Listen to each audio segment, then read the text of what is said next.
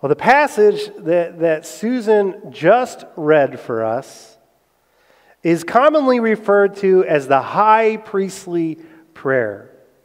And it's one of the most important, if not the most important prayer in all of Scripture. It is well documented throughout the Gospels that Jesus prayed, and he prayed often. We have many accounts of his prayers throughout the Gospel.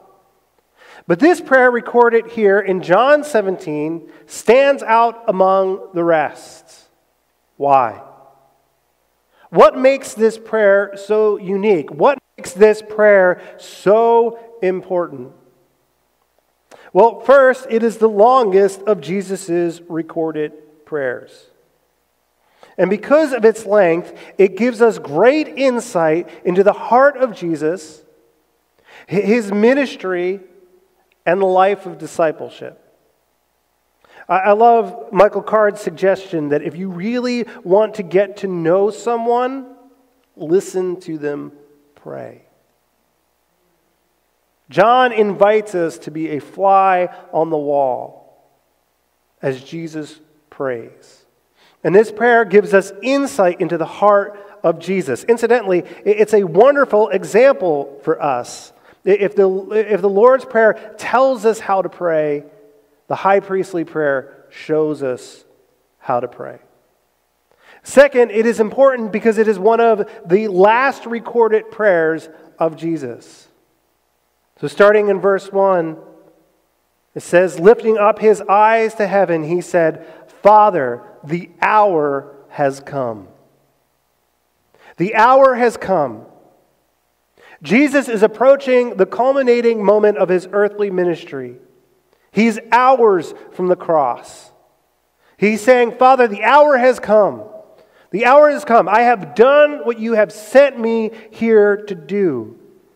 And in a few short hours, he will cry out, it is finished. This prayer is unique and important because it comes at an absolutely critical moment, not just in the life and in the ministry of Jesus Christ, but in the history of the entire created order. This prayer comes at an absolutely critical moment, which begs the question, what on earth was he praying for? What on earth was he praying for? For him to pray at such a moment, this must have been an awfully important prayer. I mean, think about it. Prayer anticipates specific outcomes, right? Prayer anticipates specific outcomes. When we pray for specific outcomes. So when you pray for your wayward, drug-addicted child, you're praying for a specific outcome. You're praying that they come home.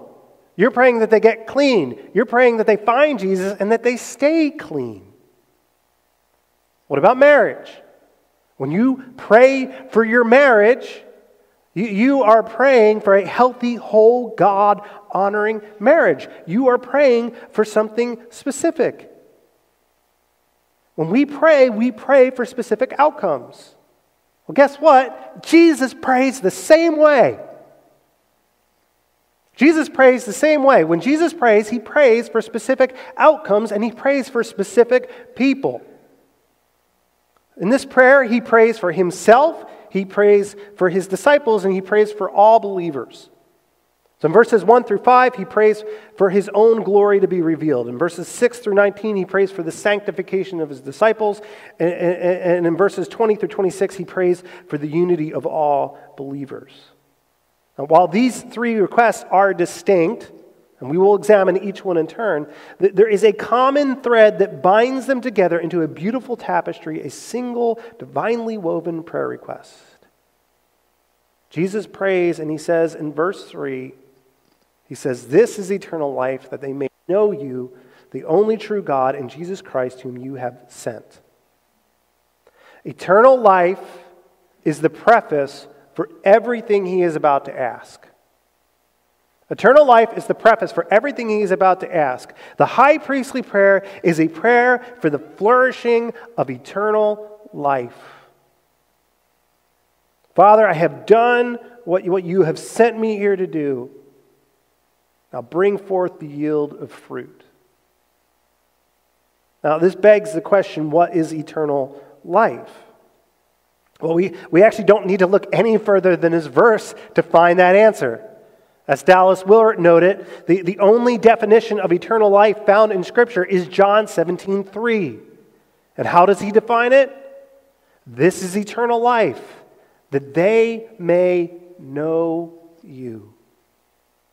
That they may know you, the only true God, and Jesus Christ, whom you have sent. As evangelicals, we have a tendency to think of eternal life in a very Billy Graham, thief in the night, left behind sort of way. In other words, we have a tendency to think of eternal life as some sort of future eschatological hope. And indeed, it is that. It is a future hope. But it is not just a future hope.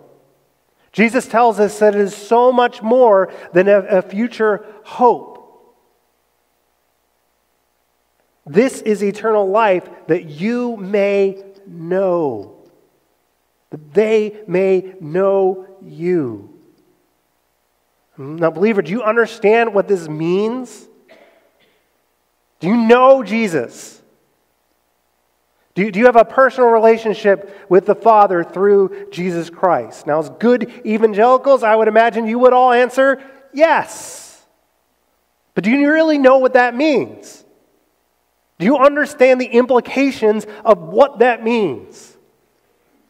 As you sit in your seat, as you occupy this moment in space and in time, you are basking in the present reality of eternal life. Yes, eternal life is a future eschatological hope, but it is so much more than that. Eternal life is a present reality, and you are living in it now. Many of us, myself included, I have been guilty of this. Many of us, we spend our days twiddling our spiritual thumbs, waiting for eternity to come. But Jesus wants much more for us than that. Jesus prayed for the flourishing of our eternal life today. So this morning, it would be very easy, as we go through these three prayer requests of Jesus, it would be very easy for me to go through these three prayer requests and give you actionable items, things that you can do, 5 ways to be a better Christian. It would be very easy for me to do that. But I don't want to do that this morning, and here's why. Because our role in this prayer is actually passive. None of us was even alive and present on the earth when it was first prayed. Our role is passive. But before we were thought in anyone else's mind, we were thought in Jesus' mind, and he prayed this prayer for us. Our role is passive, his is active. So this morning, I want us to actually get into a posture of reception. In a moment, we're just going to take 30 seconds, a minute, and I just want you to between you and God, silently, to get into a place of receiving from the Father what Christ has prayed for you. Now, if you're like a physical person and you want to put your arms open into a posture of reception, you could do that. I'm not a physical person. I'm not going to do that. But if that's you, go for it. Okay? So we're just going to take a moment just quietly before us and the Lord to just get into a posture of reception. I'm not going to give you a list of do's and don'ts today. I'm just going to give you encouragement and hope that we have in Christ. So let's just take a moment between us and Jesus and get into a posture of reception.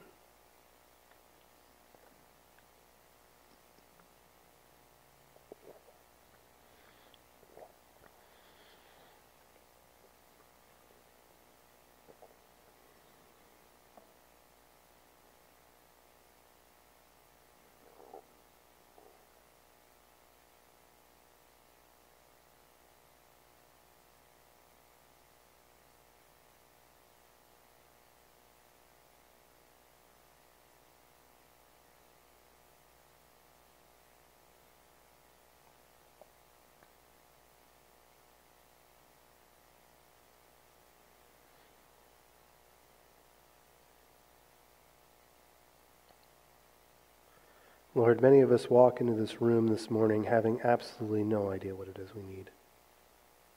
We think we know what we need, and we fight, and we bicker, and we quarrel, and we do everything we can do to grasp on what we think we need, when it's not really what we need.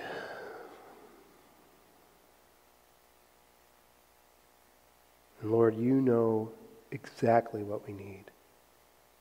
And you have already interceded on our behalf to the Father to request that which we need. And so, Lord, I just pray that we would remain this morning in a posture of reception, receiving from the Father what you have asked of him for us. In your name, amen. So the very first thing that Jesus prays for in verses 1 through 5 is for his own glory, for his own glory to be revealed. Look at verse 1 with me. He said, Father, the hour has come, glorify your Son, that the Son may glorify you.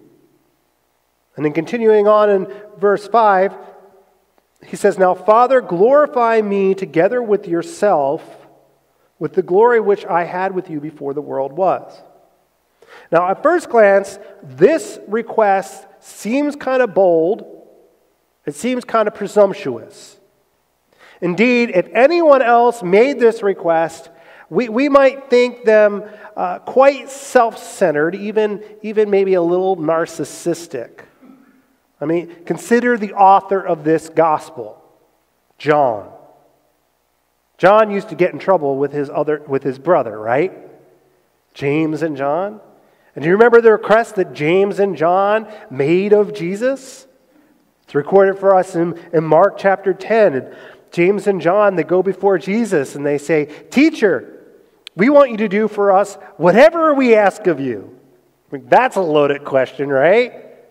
We want you to do whatever we ask of you. It's like two little boys going before their dad. And he said to them, Well, what do you want me to do for you? And they said to him, Grant us to sit, one at your right hand and one at your left hand in your glory. And how did Jesus respond to them? You have no idea what you're asking. You have no idea what you're asking. Can you drink my cup? Of course, the answer to that question is no, they could not. James and John made an inappropriate request because they were in no position to make that request. But Jesus is fundamentally different from James and John.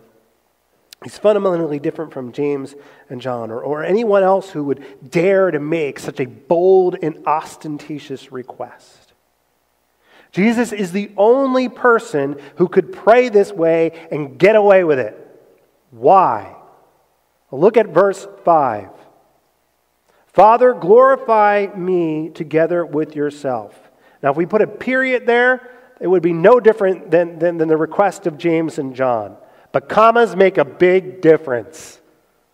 Father, glorify me together with yourself, comma, with the glory which you had with you before the world was. More than any other gospel writer, John emphasizes Jesus' divine origin. The very first chapter of the Bible states that in the beginning, God created the heavens and the earth. The Apostle John echoes these words in his gospel writing, in the beginning was the Word, and the Word was with God, and the Word was God. He then repeats himself in his first epistle, writing, that which was from the beginning, the Word of life, was made manifest. By starting with the beginning, John locates Jesus at the epicenter of space and time, concluding that through him all things were made, and without him was nothing made that has been made. Moreover, John makes it clear that Jesus is the true light which comes into the world to light everyone. God sent his Son, Jesus, to the earth to reconcile the eternal split between spirit and matter, between divinity and mortality. The Apostle Paul described this event in great detail in his letter to the church of Philippi. In Philippians chapter 2, Paul writes and he says, Christ Jesus, who though he was in the form of God, did not count equality with God a thing to be grasped, a thing to be held on to, but he emptied himself. How? By taking on the form of a servant. By taking on the form of a servant and being born in the likeness of men, and being transformed into human form, he humbled himself. How?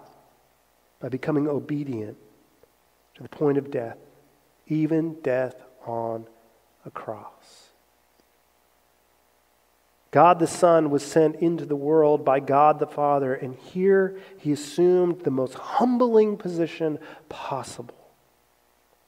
His request was foreshadowed by the most humbling of circumstances.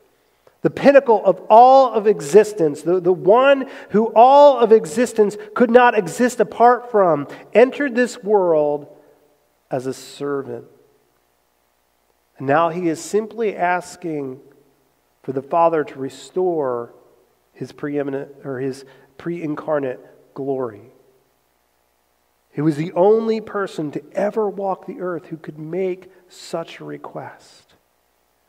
And as we will see later, this request for glory is actually the most loving and inclusive thing that Jesus could have asked of the Father. Let's move on to the second request. Jesus prays for the disciples. Specifically, he prays for their sanctification. Now, before we unpack this point, I think it's important for us to understand who it is Jesus is actually praying for. Who is Jesus actually praying for? Jesus begins this prayer saying, I have manifested your name to the men whom you gave me out of the world. I have manifested your name to the men whom you gave me out of this world. Some of you may be sitting there and you're a little puzzled thinking, wait a minute, that's not what my translation says. That's not what Susan just read. What's going on? Well, here's the thing. I'm using the New American Standard Bible. I've been using it for 20 some odd years. It's a good translation. I will continue to use it.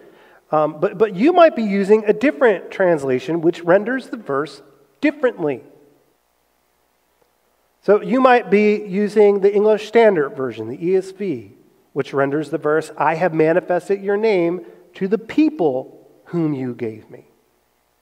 Or you might be reading, as Susan read from the NIV, a translation that renders it this way, I have revealed you to those whom you gave me.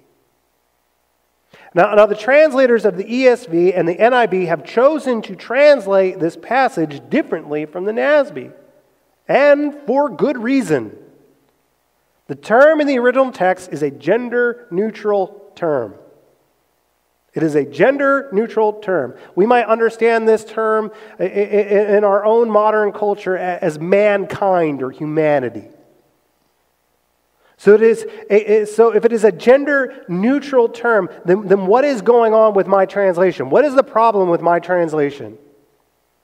Well, the translators of the NASB and similar translations made an interpretive decision in their translation. They made an interpretive decision in their translation. They translated and interpreted this passage as if Jesus is praying exclusively for the 12 disciples, who are all men. However, the term here is a gender-neutral term, and we know from the depth and the breadth of the Gospels that Jesus did not exclusively surround himself with the 12 disciples. We know from the depth and the breadth of Gospels that he was surrounded by a whole host of disciples. And we know from the depth and the breadth of the Gospels, particularly the Gospel of Luke, that this host of disciples included women. So why am I pointing this out? What is the big deal? Why make such a big deal out of this? I'm pointing this out for all of the ladies sitting in this room who may have a translation like the NASB in their hands.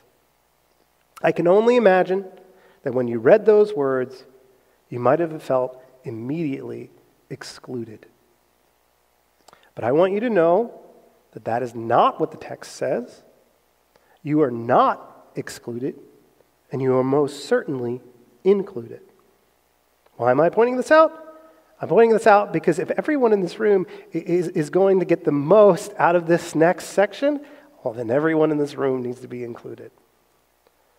Now, I do want to give one caveat here.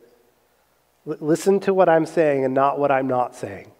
Okay? Listen to what I'm saying and not what I'm not saying. I am not saying Jesus was not a complementarian. I'm not saying that Jesus was an egalitarian as a very dualistic and stupid way to approach this text. I'm not saying that. I'm simply saying this. We ought not to draw lines where Jesus did not draw them. We ought not to make black and white what Jesus has not rendered in black and white. Ladies, there is a place for you in this passage this morning. I mean, just consider Mary and Martha, right? Luke chapter 10, right? Martha is distracted with all of her preparations, right? She's got this party of guests over, and she's busy doing dishes and preparing food and all this stuff, right? And she's getting frustrated and mad. Why? Because where's her sister Mary? Where's her sister Mary? Right? She's right where the text says she chose to be, which is at the feet of Jesus. And Jesus affirmed her choice, saying that she chose good. She chose good. So ladies, as we enter into this next section of this prayer, I want you to know you are disciples and you are welcome at the feet of your rabbi, whose prayer includes you. So let's continue with Jesus' prayer. Holy Father, keep them in your name, the name which you have given me. I do not ask you to take them out of the world, but to keep them from the evil one. Sanctify them in the truth. Your word is truth. Now, Jesus' earnest prayer request is for the Father, was the protection and preservation of the disciples. His prayer request was for the protection and the preservation of his disciples, particularly the protection and preservation of their identity. Jesus prays. Look at verse 11. Jesus prays, I am no longer in the world, and yet they themselves are in the world. And I have come to you, Holy Father, keep them in your name, the name which you have given them. In other words, Father, I'm soon to leave this world. The ones whom you have entrusted to me, I entrust them back to you. Keep them, preserve them, protect them.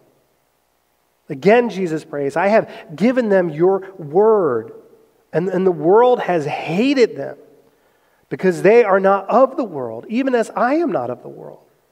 I do not ask you to take them out of the world, but to keep them from the evil one. In other words, Father, I am not of this world. Neither are my disciples. Neither are my disciples. Keep them, preserve them, protect them. And finally, Jesus prays, and again he cries, they are not of this world, even as I am not of this world. Sanctify them in the truth. Your word is truth. In other words, Father, as you have set me apart, set them apart. As I have already mentioned, all of these requests are concerned with the protection and preservation of identity. Jesus prayed for all of his disciples to be kept in and kept from. To be kept in and to be kept from. To be kept in what and to be kept from what? Well, he prays, Holy Father, keep them in your name, the name which you have given me. Jesus prays that his disciples would continue to identify with him. They are his disciples, and he prays that in his absence they would remain in his name, in the knowledge of him, held there by the love of the Father. He prays again, keep them from the evil one. Now it's important to note, Jesus was not praying that his disciples would avoid all conflict and hardship. He's not praying for that. In fact, in the previous chapter, Jesus guaranteed them that in this world you will have trouble. In this world you will have trouble. Conflict and hardship are assumed and inevitable for anyone who would follow after Christ. Every single one of the apostles, every single one of them was persecuted, and all but one of them was martyred. The author of this book, John, he was still persecuted. He was exiled to the island of Patmos. To be a disciple of Jesus Christ is to encounter conflict and hardship. But Jesus prayed and he said, I do not ask you to take them out of the world. Do not keep them from the conflict and hardship, but keep them from the evil one. As disciples of Jesus, they are sent into the world, but they are not of the world. They're sent into the world, but they are not of the world. Jesus is praying for the Father to keep them in His name, to keep them from going the way of Judas by identifying with the evil one. Both these requests they're two sides of the same coin. They're two sides of the same coin. Keep them from the evil one. Keep them in my name. Please, please don't let them identify with the evil one. Keep them identifying with me. Finally, he prays, sanctify them in the truth. Your word is truth. To be sanctified means to be set apart. Jesus is praying for his disciples to be set apart from the world, to be set apart in the truth. One commentator notes that God's word in Scripture was truth. He goes on to explain, if God had sanctified his people or set them apart among the nations by giving them the word in Scripture, how much more are followers of Jesus set apart by his coming as the Word made flesh? The incarnation is the most significant hallmark of Christianity. The incarnation is the most significant hallmark of Christianity. The incarnation is what separates Christianity from every other world religion. As disciples of Jesus, we do not identify with a list of do's and don'ts. As disciples of Jesus, we do not identify with the mundane routines of dead orthodoxy. As disciples of Jesus, we do not identify with the belittling dogma of oppressive hierarchies. As disciples of Jesus, we identify with the way, the truth, and the life. We identify with the Word made flesh. We identify with Jesus. And it is in our identification with the way and the truth and the life that we will one day walk boldly into the throne room of the Father. Now remember, the only definition of eternal life is this, that they may know you, the only true God, and Jesus Christ, whom you have sent. We are sanctified in the relational knowledge of the truth. We are sanctified in the relational knowledge of the truth, and that's truth with a capital T. We are set apart in Jesus Christ. We are sanctified in the truth. Jesus Christ is the truth. I want to ask you a question this morning. Are you a believer? Good. But believer, are you a knower? Are you a knower? It's good that you believe, but even the demons believe and shudder, right? Believer, you are called to be more than a believer. You are called to be a knower. And not just a knower of Bible trivia and theological factoids. All right, I'm just about ready to graduate seminary. I can tell you right now that if you are not a knower in the relational sense, that nothing you learn in seminary matters. You are called to be a relational knower of the divine reason made flesh, Jesus Christ. Believer, do you know him? Do you know him in the here and now? This is an important question. This is a very important question. Because if eternal life is not your present reality, it most certainly will not be your future reality. Believer, are you a knower? You know who was a knower? Mary was a knower.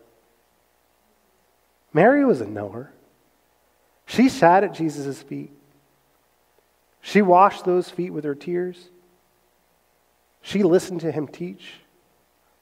She was the first to see him through tear-filled eyes on the morning of the resurrection.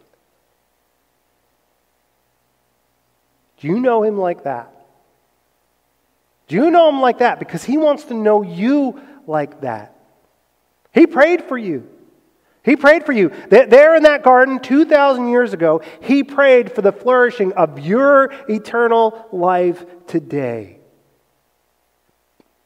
Your eternal life as present reality. He prayed for that. Do you know him? Now, there's no guilt in this question. There is no shame in this question. There is no judgment in this question. Why? Well, remember, we are in a posture of receiving this morning. 2,000 years ago, in a dark, quiet garden, Jesus knelt down and he prayed for you in this moment today. He prayed for the flourishing of your eternal life. It is not something you deserve. It is not something you can earn or work for. It is simply something to receive. So since we're all in a posture of reception this morning, all we have to do is receive. Amen? Lastly, Jesus prays for the unity of all believers in verses 20 through 26. Now, do you remember when I said earlier that Jesus' request for the revelation of his glory is actually the most loving and inclusive thing that Jesus could have asked of the Father, right? For Jesus' own glory to be revealed. It is the most loving and inclusive thing he could have prayed for. Okay, here's why. Jesus begins his third and final prayer with these words starting in verse 20.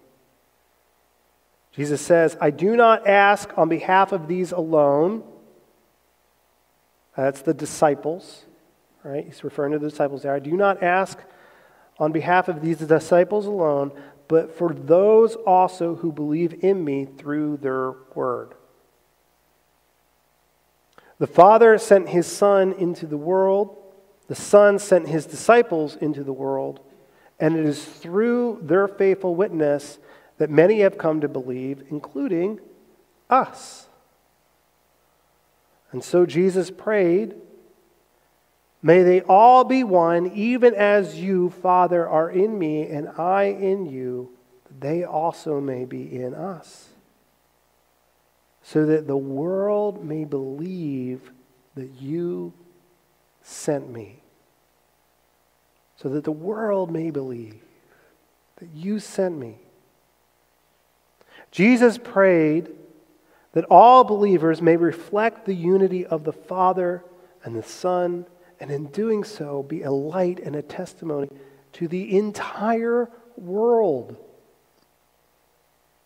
As the Father sent his Son into the world and the Son sent his disciples into the world, so we too are sent into the world to reflect the love and the unity of God.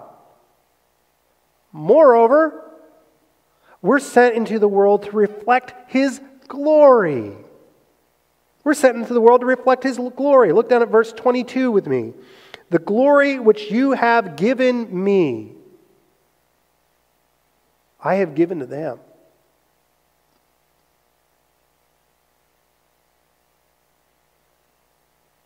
The most inclusive thing he could pray for the revelation of his own glory. Why? Because he was going to give it away. The glory which you have given me, I have given them. This is the present flourishing of eternal life. We share in his glory now, presently. As you sit and occupy this space in time, you share in his glory. But one day we will share in his glory in an even greater way. Jesus continues his prayer. In verse 24, he says, Father, I desire that they also, whom you have given me, be with me where I am, so that they may see my glory. In love, the Father sent Jesus into this world on a divine rescue mission. In love, Jesus set aside his glory to complete his mission. And so this prayer ends where it began. Jesus' request for the revelation of his glory was ultimately a request to include us. Think about it. He never had to set it aside in the first place. Why did he set it aside? So that he could come unto this earth on a rescue mission, so that he could mount the cross, pay the penalty for our sins, be reinstated fully into his glory, and bring us with him.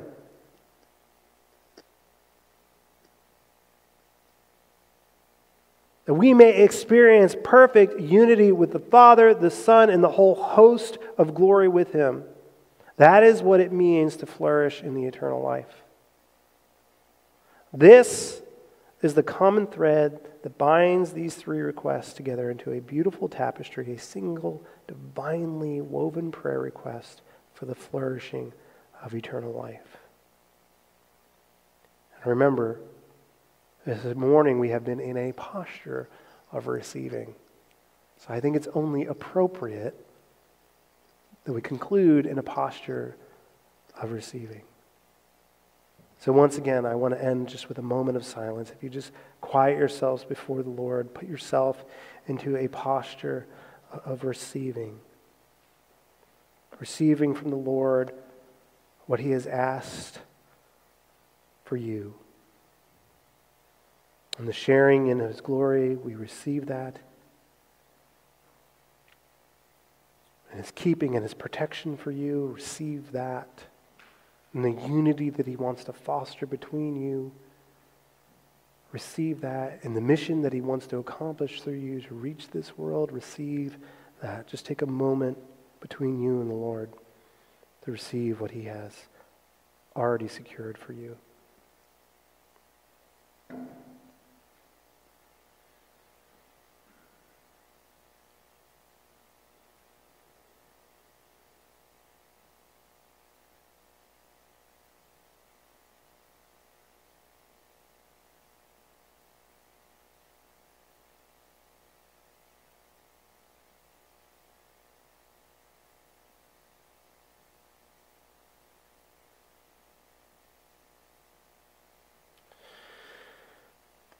Lord, would you just break down our dependency upon the evil one? We are in the world, but we are not of it. Lord, would you keep us in your name? Would you hold us and protect us there? Would you encourage us and equip us to reach your world? Would you hold us together in unity and preserve us until we get to see the fullness of your glory? Lord, we ask for that this morning. And we know that our asking is just the echo of a far greater asking, the asking of Jesus Christ to you. And so, Lord, we receive this morning what Christ has already prayed for us. We receive from you, Father in heaven. In your name, amen.